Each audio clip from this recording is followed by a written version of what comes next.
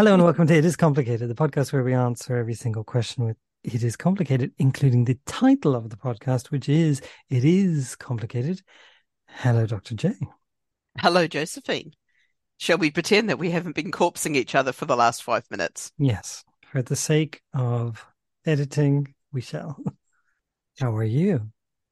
I'm doing quite well. I have a cat that generally hates me, but has decided to come and walk across my knee and then sit on the windowsill beside me. But she is shaking her tail because I'm not allowing her to sit in silent contemplation of the street outside. Well, that's reasonable. In cat terms, of course. Yes, of course, of Mm. course. So how are you, Josephine? I'm not my best. I'm not feeling very well. But, irregardless, we really wanted to record a podcast today. And so we shall. I was thinking, let's do two things in there. One of which is the green flags that we talked about. And the other one is let's talk about just being here for each other, being here for our friends, and sometimes being here is the thing that we can do for each other. Yeah, I like that. Cool. Sure. So, shall I introduce myself? Would you like to know who the fuck you're talking to?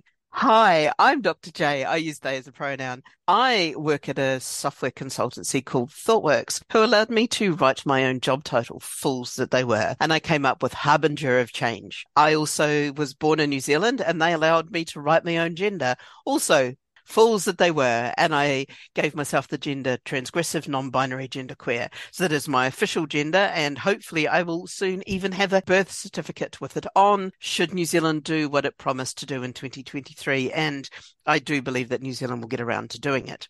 I am also a troublemaker and a hashtag queer nuisance because branding. Josephine, how do you want to introduce yourself today? Good question. I could say, hello, my name is Josephine Baird. I use the pronouns she and her. I am currently a lecturer at the University of Uppsala teaching about game design, and I'm also doing a PhD also on game design because why not? Prior to this, I used to tread the boards as a performer, not so much these days, but trying to get back into it just a little bit. And also, because I've got so much free time, I'm trying to write something at the moment, which is very exciting. Otherwise, I like to think of myself as a femme of international mystery because it sounds so cool. It does. So, shall we ramble on to green flags? And I think part of this came out of some conversations that I've been having in my workplace.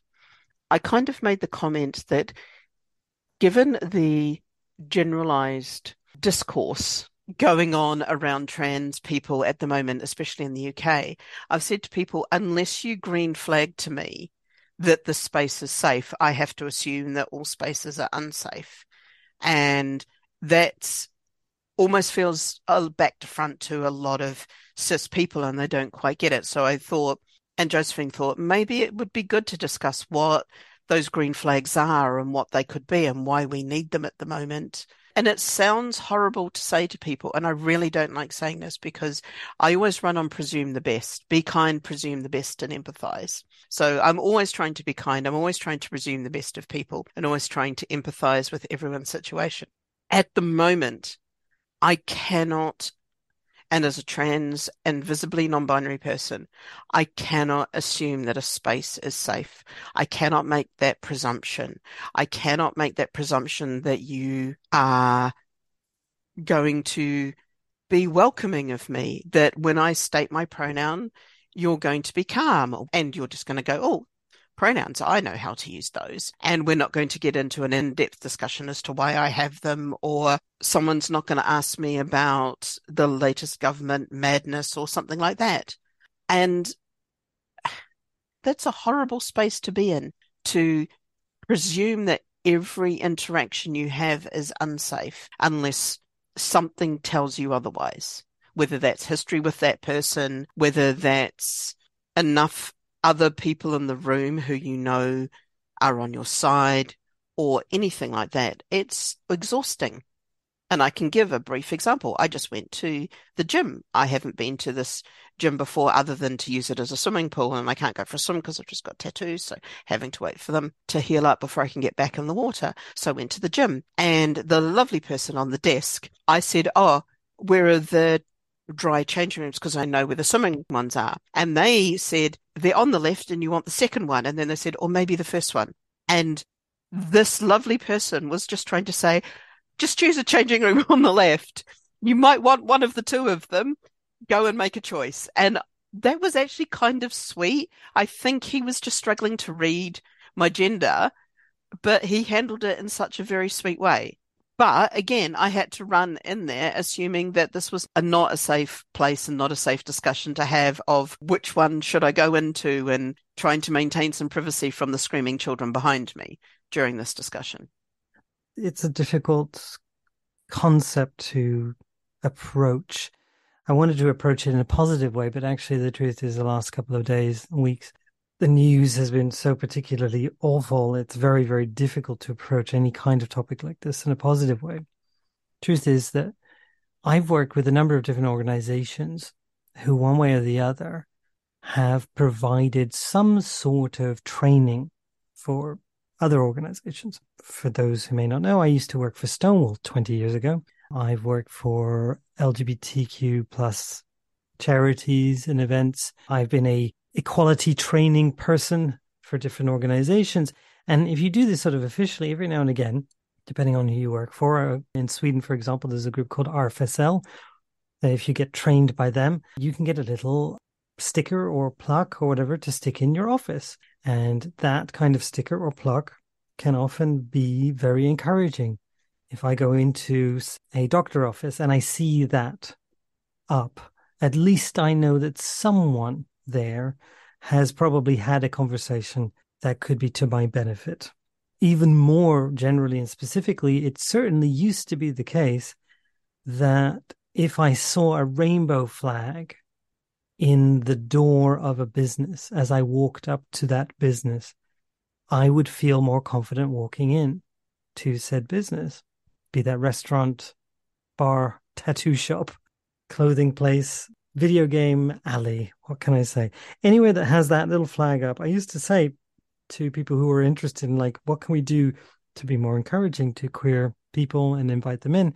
Often I was like, well, you have to advertise that you are and mean it, and don't be like, okay, we put up a rainbow flag and that's it, because unfortunately with the advent of corporate pride, just having the flag there no longer means that they are in any way necessarily accepting to us, sadly. But I would say prior to recently that would be a good start, putting that up there and making people aware that you are broadly accepting. Now I'm not so sure, and that's depressing. I don't know what's a good sign in a way like that. I had a conversation recently with someone who was interested in representing queer stories in video games. This person is a cis straight identified man, and he came to me and said, I really want to include this narrative, but I'm really concerned about representing it poorly. Could you give me some advice? And I said to him, the very fact that he was asking the question at all was a really good sign. So that's a green flag for me in a positive sense. Somebody who comes up and says, I'm worried about doing this wrong, is a very good indication to me that the person is probably on the right track. I had a similar conversation about 2 months ago. I was at my garage to have my car repaired. He's a lovely guy. I've known him for 10, 12 years. He's looked after my car, and he was talking about needing a receptionist. And I said, look, I could put the call out amongst my friends. You might find some of them are really flamboyantly queer. And he was horrified that I thought he might be homophobic or transphobic. And I felt really bad. And when I went back to pick my car up the next day, I said to him, look, I'm so sorry if I came across really offensive. I said, I've just got my shields up all the time because I'm having such a rough time, especially being called a groomer all the time is just really got to me that day. And this guy turned around and says, who's called you a groomer? Can I go kill them?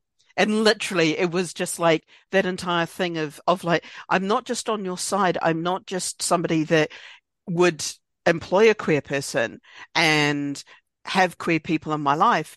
And you might not get that from how I look, but also I would protect you. If someone was calling you a groomer to your face, I'd go off.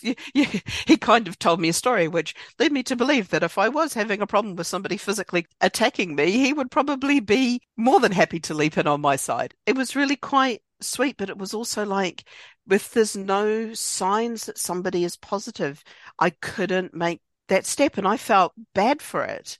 He felt bad that I'd made that assumption about him. But there just isn't anything. Like, all the rainbow lanyards and everything have just become the thing that everyone wears, and it doesn't show that they've had any training or make any difference. And during the COVID lockdowns, everyone drew rainbows to say thank you to the NHS. And I'm like, that's a wonderful gesture, but it's left me with no markers now to figure out if it's safe to talk to somebody, if it's safe to reveal to somebody what's going on in any way, shape, or form. And it is particularly egregious in corporate environments. You just can't tell. Well, I think you can, and I have one small thing that people can do, but I'm more interested in, at the moment, kind of unpacking this a little bit more, because I don't think my small solution is a solution to everything. I think it's a starter for 10. And the change over time has been really interesting, because it wasn't that long ago where I would have said, if you see a rainbow like that, it's a really good sign that you will probably be okay in that environment. And that's not the case anymore. So what are our green flags? Like I said, for me, it's someone who's got the insight to believe that they need education, or they need to be considerate, or they need to be careful. That doesn't mean you have to tiptoe around. God knows you don't have to tiptoe around me. Actually, I'm really kind of bulletproof at this point. And generally, as far as I'm concerned, if you've got a good heart and you mean well, for the most part, we'll get along, even if you make a flub or say something. The fact that you care enough to be concerned is enough. So maybe that's my green flag these days. But honestly, I don't really know at this point. What is a good indication? I thought I did. Maybe seeing the progress pride flag, maybe a bit more so. But even then, it's...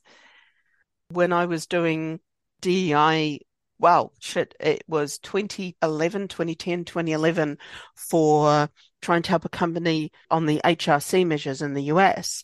And one of the things was your LGBT allies, etc., should signal themselves with a rainbow flag, was considered like the height of corporate prideness. And now everybody has pride badges and wears rainbows and gets into pride, or it feels like it. I think there's actions things, like you say, that curiosity, that openness, you can pretty much pick up the vibe. The one for me is, and I've said this to people, is doing the work so that if you state your pronouns all the time, I don't have to do the extra work when I state mine. You've already had those conversations. If the people we're going to be going in to talk to isn't comfortable with pronouns and isn't giving a good vibe when you state your pronouns, you've dealt with it. And it's not been me that's discovered this. I've not been put under stress or under threat. So when everyone states their pronouns, I'm like, hey, this is a space that I can chill in. This is a space that I don't have to have the walls up quite so much, and I can relax and just be fine on the call, just be fine in this conversation, just be fine in this meeting without having to kind of hold my breath or go, oh, is this going to be a divergent meeting or something like that? And it sounds so simple, of just, if you state your name, you state your pronoun. Yeah, I think that's a pretty good sign. Actually, weirdly enough, you're right. The thing that I've noticed that I actually take as a green flag these days is, like, say I'm on Twitter Hellscape and I see someone say something good or interesting, I'll go to their profile, and if I see their pronouns, then I'm like, okay, they're probably all right. And if their pronouns aren't wanker, what was Elon Musk's? My pronouns are wanker or something like that. And my answer is, yes, you are. Well, if somebody's got a name tag with a pronoun on it, or their email signature has a pronoun on it, I'm likely to go, yeah, it's going to be fine to answer this email.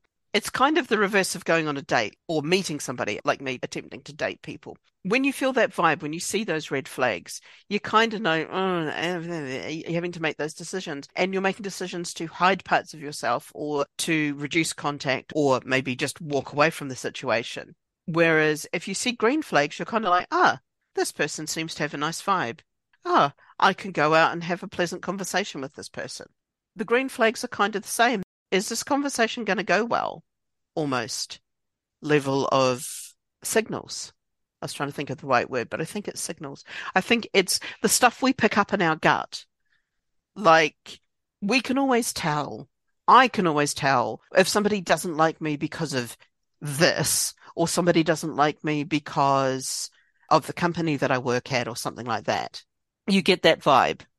I'm just trying to think of how one can consider that in a more sort of structural way, because vibe is, yeah, we all do it. I think as queer people, I certainly do it. Is you go into a room and you try to get a sense of that, or you don't even need to try, to be honest. You actually just do. It just happens. For the most part, it's relatively consistently accurate when you get that vibe or not. People seem to be able to, or I certainly found, even with my general anxiety around social interactions and my inability to read people, I still managed to get that vibe, which is very interesting, right? As a flag situation, whether that vibe might be, okay, there's somebody in this space, no matter how large it is not into me right now, and I can feel it, or if the sense is like, oh, this is generally probably going to be an okay place.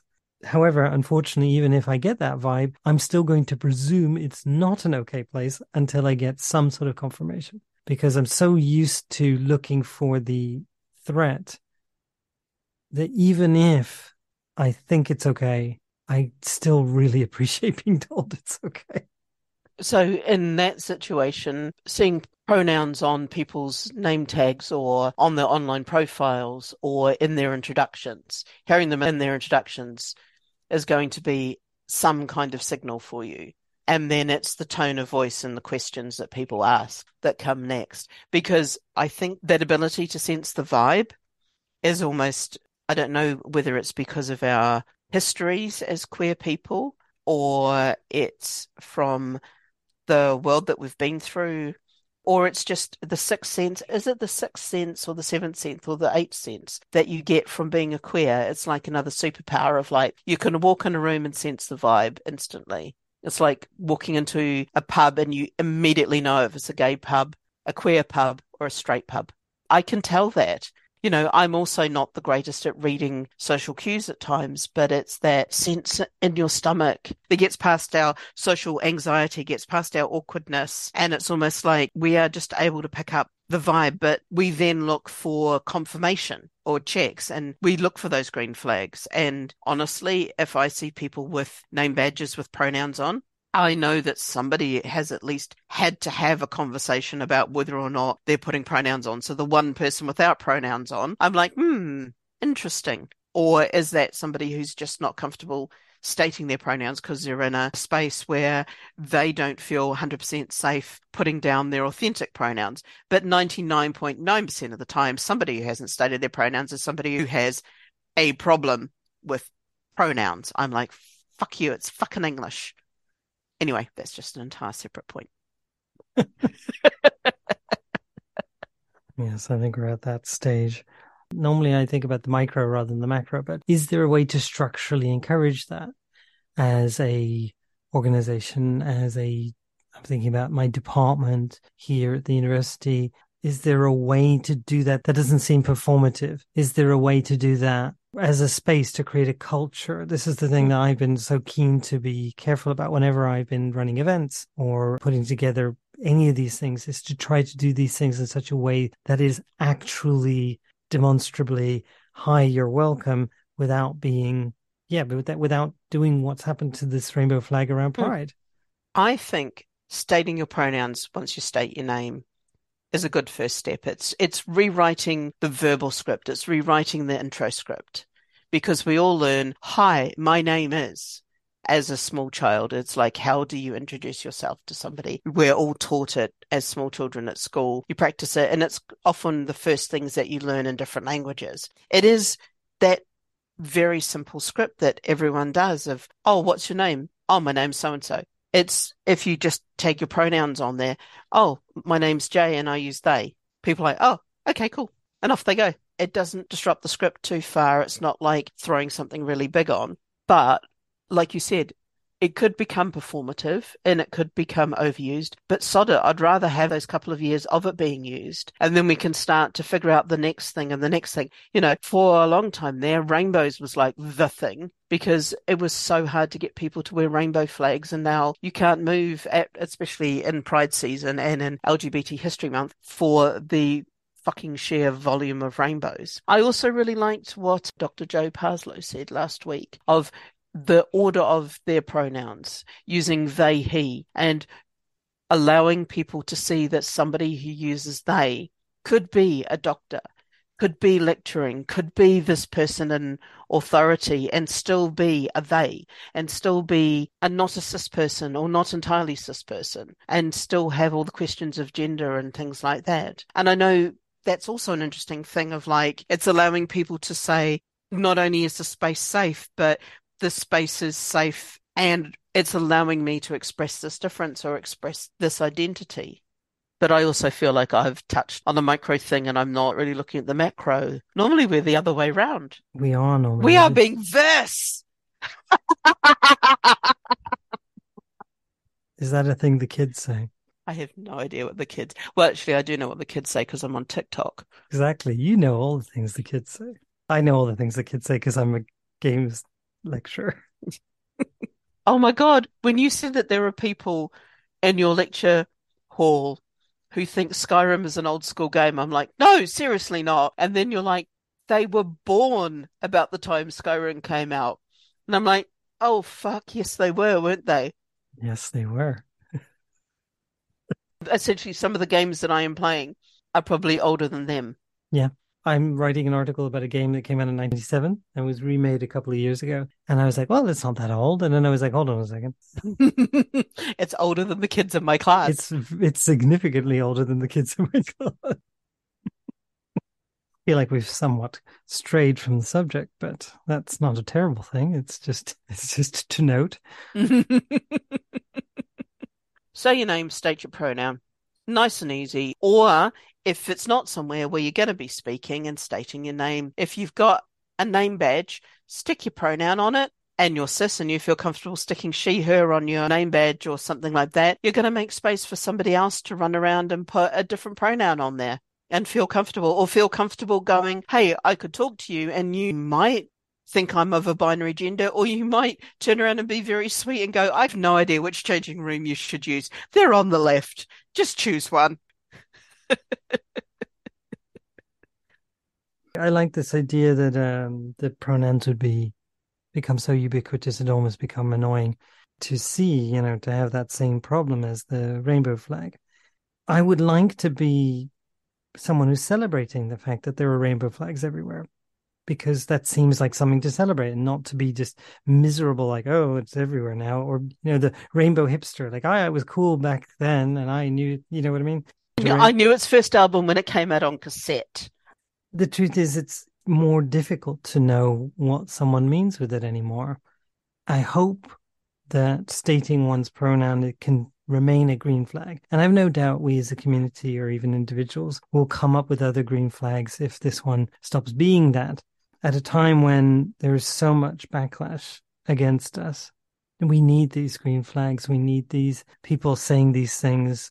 For me, it's someone posting something positive or a news story that is sensible or reasonable about us. It's, I don't know what to say. So, okay, how's this? Because I was also thinking, okay, what's another green flag? I think 3 very young stars of a franchise that we won't talk about have shown ways of showing absolute green flags when every other fucker who has worked with this person and is of contemporary age to us and older seems determined to double down on homophobia, etc. These 3 young actors have basically turned around and said, no, this is wrong. I totally support trans people. Trans rights are human rights. I mean, Daniel Radcliffe, Emma Watson, and Richard Grint. There's more than that. There's been Because Malfoy's come several. out as well, hasn't he? One of the red flags currently in game studies areas or just games in general is if someone says, "Oh, I'm very excited for the new Hogwarts Legacy game that's supposed to come out." And that's become a hot button topic to the point where I no longer care to talk about it. Beyond saying that, yes, there are some actors in that game who've actually come out and said, there was one particular very sweet young actor who said, I got this part years ago, apparently, because I mean, game design, by the way, takes literal years, as in years and years. The current adage, if you're interested in game design at all, everyone, is if you are a major company and you're currently starting to design a game, you are probably designing for the next PlayStation, as in PlayStation 6, because it takes that long. So this particular actor was saying, oh, I got this job years ago when I had no idea that said author was unpleasant. I'm very sorry.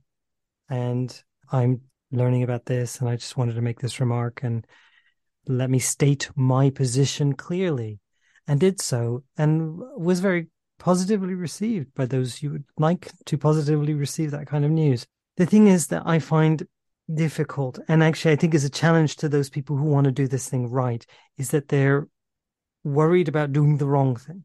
That they're so worried about doing the wrong thing. Like the person I just said earlier in this podcast that, oh, I'm worried about doing a queer narrative. I'm worried about doing the wrong thing. They're so worried about doing the wrong thing. They either do nothing at all because they're so frightened, or it actually starts tripping them up. And the reason it starts tripping them up is because they think doing something is binary. You can either do the right thing or you can do the wrong thing. It's either a red flag or it's a green flag. That's not true. These actions are contextual.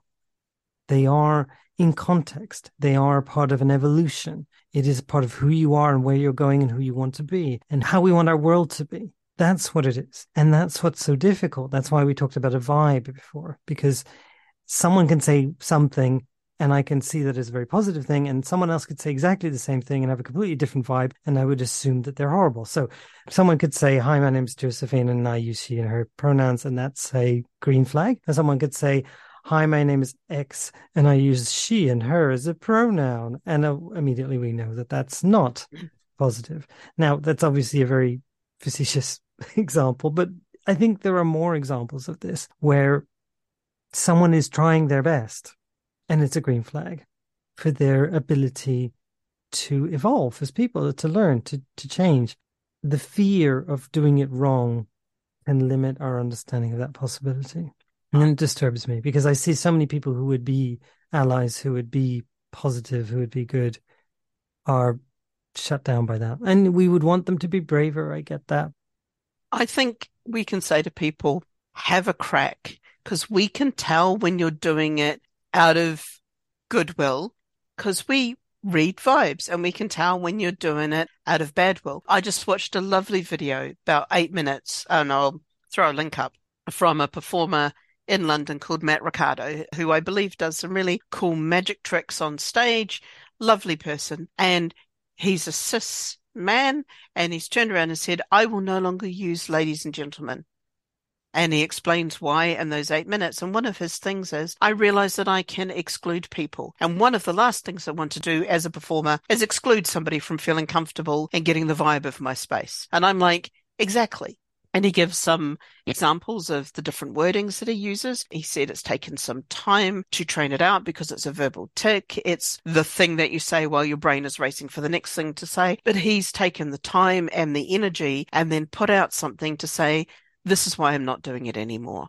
And I totally approve. The thing was, he had to turn off comments on that video because, of course, he's getting the usual pile on by morons going, oh, the death of gender, blah, blah, blah. And I'm like, yeah, gender's dead.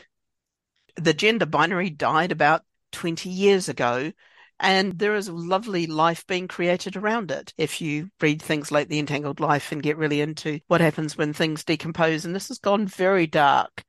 And that's probably not where I was intending on heading, but it's okay. We can invent wonderful new genders. We can invent wonderful new things if we've got the space to do so. Having a crack, have a go. And I know that it's scary. I mean, we know that it's scary to look at genders and go, these things don't quite work. for me, that was a scary thing. I've talked about that. That took me, God, how many years to figure it out? And I mean, Josephine sat through how many conversations of, am I trans or not trans, transing, do I trans, do I not trans, blah, blah, blah. To go through that as a trans person, as a non-binary person, that's a huge thing. So we know that it's scary. We know that it's scary if you are making a honest, valid effort, then that is great because we will feel that vibe because you can feel honesty and you can feel when somebody's being dishonest, which is why we know when politicians are lying, which is why we know when people are being disingenuous, which how we know all of those things because we are evolved social animals. We spend our lives reading people. You always say to somebody, oh, I didn't get the right vibe from him.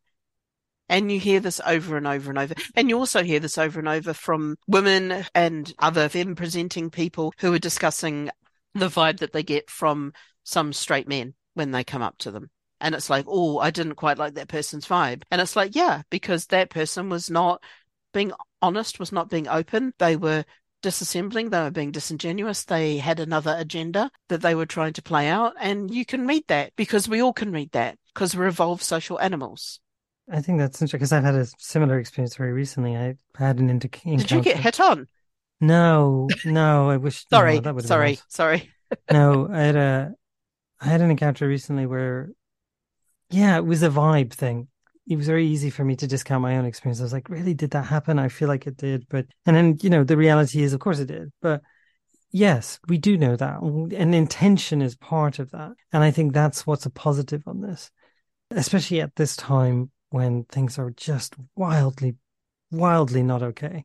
But speaking to that in a positive sense, one of the things that I've really enjoyed recently is I follow a fabulous lawyer called Lyra Esquire on Twitter here, and she's a trans woman, and she runs in circles where one would not normally be if one were trying to be in safe environments because she's a lawyer. So she's working in the legal system. She's very specifically trying to defend those people who are often marginalized, especially trans people, for example. One of the things that she noted, which I thought was really interesting, is that we right now feel very vulnerable and like we are really under attack, and we are.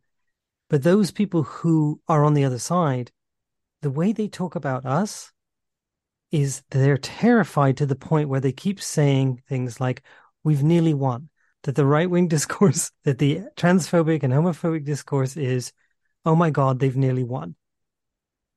And what she suggested that we try to do is to act like it,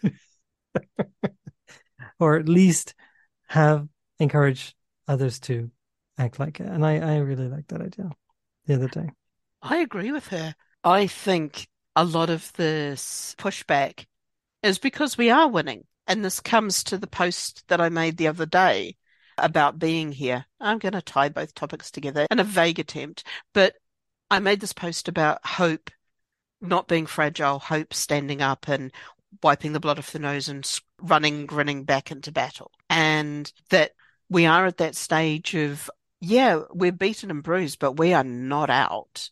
And we are not down and out. We are on the winning side. There are so many people who look at the stuff that's going on and check in. And this is my workplace. People sending me messages going, I saw what happened over the weekend. I saw all of this stuff. Are you okay? I'm here if you need to talk. That is amazing that people are just reaching out and going, I see all the stuff that's going on and I'm here if you want to take a break. I'm here if you want to talk about it. And it's that notion of being here is a complicated notion. There's the notion of being here despite all of this external pressure, of being here in a real positive sense of I have been through the depths, I've been through the hellfire, I've been through all of the stuff, and I am still here. And I feel almost like the Terminator 2 thingy that can never be destroyed, like type thing, and gets covered in liquid nitrogen and then forms back up and just keeps walking. And there's part of me, I hate identifying with the baddie in something, but just identifying as somebody who is almost becoming indestructible because no matter what they throw at us, we are here. We are here. And so there's that notion of being here despite everything. There's that notion of somebody saying, I am here if you want to talk. I'm here for you if you want some time out. There is that notion of being visibly here and taking up that space and going, hey, look, we are still here. You right-wing people, you can throw what you want at us, and we are here and we have always been here. And then I am here is such the biggest, powerfulest statement at the moment. Being here for each other, being here to listen and talk about having rough weeks. I mean, I'm coming out of a really rough, how many weeks has it been? It's been since October. I've been in a pretty bad state, which is not as long as Josephine, but it's one of those things of we've done a lot of calls where we've just been here for each other and just talk stuff through because as friends, we are here for each other. As humans, we are here for each other. Other people do that for us as well. Other people make space to take us out to dinner or go out to dinner with us and just listen to us rant about our day or talk about what's going on in the last 2 weeks or 10 minutes or whatever. And people are here. What I was saying before is that I don't feel like I cannot be okay in certain places, including this podcast, which is weird because it's our podcast. But the other day I was in a work meeting and I wasn't feeling okay. And it was a series of different things, but I wasn't okay. And I guess it was obvious enough to those who were there, and they were very kind in saying that it's all right to not be okay. And I was like, well, not really. It's supposed to be a professional environment. I'm supposed to be on and happy and chirpy and doing all the things, and so forth. And they were kind enough to say that it was all right to not be okay. I was in a meeting recently, we were talking about diversities of experience, and there came up a issue related to trans experience, and I just didn't want to talk about it. And a colleague did. A non-trans colleague did, cis colleague chose to do that with the awareness that it would have cost me more to do. Being there is a huge thing. I'm not okay right now. I'm not okay today. Part of it's the news, for sure. Part of it is personal experience. And I don't really know how to be okay right now. And I know a lot of people are in the same situation right now, that we don't really know how to be okay with this. And maybe just being there is all we can do. And we can just not be okay together because that's all we need to do. Mm. And for those of you, dear listeners, who are not part of the LGBT community as members thereof, it is especially important for you to be there. And I'm very grateful that you are, because that means the world. So showing up is perhaps the best green flag I can think of. Checking in and being kind causes all the good vibes and manages when it's not okay, because it's not okay right now, everybody. The news is incredibly difficult to read, and yeah. Yeah, I appreciate you being there. we are here. We are here. We are taking up space. And to anyone out there feeling the stress of going through, and when we're recording this, is we don't normally put times on when we record this. This has been recorded around the end of January. And fuck only knows what's going to happen between now and when we actually put this out, because you just look at what the government is doing. You look at the world and you're like, okay, so this is normal for 20, whatever we're in, 2020, 2022, 23, 2020. It's just like, it's like watching those Fast and the Furious serials. The plot always seems to stay the same and you've never got any idea of exactly which number you're on. That's kind of how it feels. But we are here. We want you to be here as an audience. And that is the biggest green flag, is somebody turning up and going, yeah, I'm here. And like Josephine said, somebody taking on the burden, somebody saying, oh, there's a trans thing. And either I expect Jay or Josephine to speak up, or I can say something and If somebody's being particularly egregious, I can say something and stop them having to spend that energy, and they can spend the energy being the fabulous lecturer in game design and the fabulous whatever the fuck a harbinger of change does kind of person in that professional environment. You're not always having to be the person. And you're also not having one of the things that I said to workers, don't wait for me to be hit before standing up. Stand up for me and stop me from being hit. And I think that was a bit of a shock to some people because they hadn't considered it that way. They'd seen stepping in behind me when I got hurt was what I was asking of them, and just changing that narrative and go, can you stand in the front for once? Could you be here and just stand there and give me that little bit of protection for a moment? And of course, they're all like, oh my God, yes, of course. I wouldn't hesitate for a second, but it's almost like how we phrase that, can you stand up for me? Because we've also become so good at asking people not to speak for us. So people are sometimes frightened, and I don't want people to speak for me. I just want people to stop me from being hit first. So, shall we move on to Keanu Reeves? Shall we just wrap that up? Because I can see the look on Josephine's face. I can see the absolute exhaustion. And as a good friend and somebody who can read the vibe and read the room, I'm going to say that is us having done the topic for now. We will come back to green flags. We'll come back to standing up. We'll come back to these things. We'll come back to how awful it is to do a podcast with somebody who you can see is suffering and having a really hard day, but still wants to talk and still wants to be part of this. So I am going to talk about a Keanu Reeves movie, and I'm not going to talk about Dracula yet because that's going to be a very long rant. I'm going to talk about 47 Ronin because I watched it the other day. Tell me about this because I own this on DVD and I haven't watched it yet. So oh my God, you haven't watched it. Okay, so it comes from manga.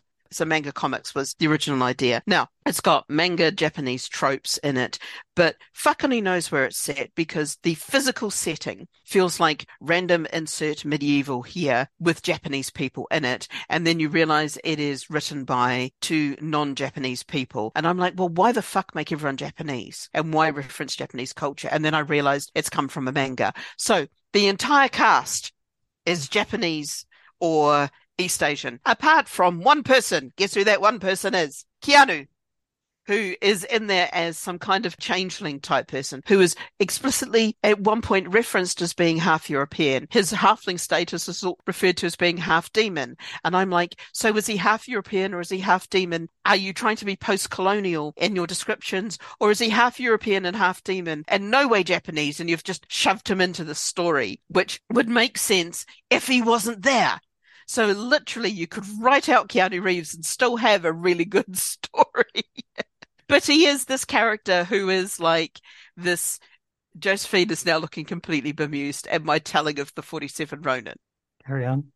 So the Japanese part of the story is about your standard battle between two dynasties, and one dynasty manipulates the leader of the other dynasty to do something dishonorable and has them commit seppuku. And then all of his samurai are disowned and they become the 47 Ronin. The 48th Ronin is, in fact, Keanu's character, who just seems to randomly occasionally be a good fighter and live in a hovel and not have any social graces whatsoever and almost no interactions with any other characters. You could literally recut this movie without him, but that's the entire site. So the 47 Ronin, they all get together. One of them is held in a pit for 3 years, very much pit in the pendulum notion, comes back to his family and is like, I have lost honor as a samurai. Well, I promised not to take revenge. I'm going to go and get my 47 people together and we're going to go and take revenge. And they do so in a slightly sneaky way, which is really brilliant. And they're a bit of a Ronin ninja samurai kind of moments. And it's a very, very cool battles and fighting. And there's some supernatural beings. Well, the supernatural beings part, again, bonkers, makes absolutely zero sense and could literally be cut out. And there's actually a really good dynastic story going on, which is a little, with the supernatural elements, it's got kind of like a little bit Game of Thrones, a little bit Wheel of Time, whatever it's called, all of those different things. It's kind of like, but they just do some really bonkers stuff with it. It's old, so special effects be bad. Keanu's breathtaking. He does lots of really good fighting stunts and things like that. But it's just little moments. So, A, you've made the baddie really, really easy to spot, but also you've made them make no sense. I have thoughts. But is Keanu breathtaking? Oh, Keanu was breathtaking. Okay, And good, good. Keanu was in there as the Hollywood helper, the person who was there to make this movie make money, obviously. Keanu, breathtaking, brilliant in the movie. It's really hilariously bad. As always, we will discuss this further because that's what we will discuss next time, dear listener. Yes. As always, we will be discussing why and how, and specifically where is it best to see Keanu Reeves being breathtaking. And I that can is, say, Josephine, you can happily sell your 47 Ronin CD and not bother with it all right, got it. if you would like. Thank you. Good to know. Sell it to you? No. No. Well, everyone, if there's anybody who's listening and wants to buy a slightly used 47 Ronin DVD, which has not been watched by me, you're very welcome to get in touch with us. And you can get in touch with us at twitter.com/itiscomplicated without the E at the end because Twitter. And if you are so inclined, you can find us at patreon.com/itiscomplicated, all one word. That is where anybody who wishes to share with us a few coins, any money that you might have, which we then use to pay for the interviews that we have. Most recently, we had Dr. Joe Parslow, and in the future, we're very excited for the guests that we have lined up. We will be paying them with lovely money that you donate there. But whether or not you are on our Patreon or join us on Twitter, please do join us next time. We're also on Mastodon. If you look for us under It Is Complicated or one word, you will find us. I'm thinking of moving us to OMG LOL. I'm not sure whether or not Josephine would approve of that. Feel free, Jay. Feel free. I trust your judgment in all things Mastodon. So you can find us there.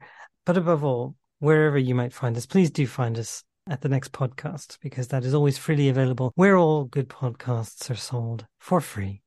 If you want to leave us a rating or a review, that would help other people find us. And we hope that you will join us again. It is complicated. Next time, please do join us. We look forward to seeing you, or not, because we won't see you, or even hear you, because you're the listener. You'll be hearing us on the next It Is Complicated. I love your autism that you had to explain that metaphor to everybody. Yes.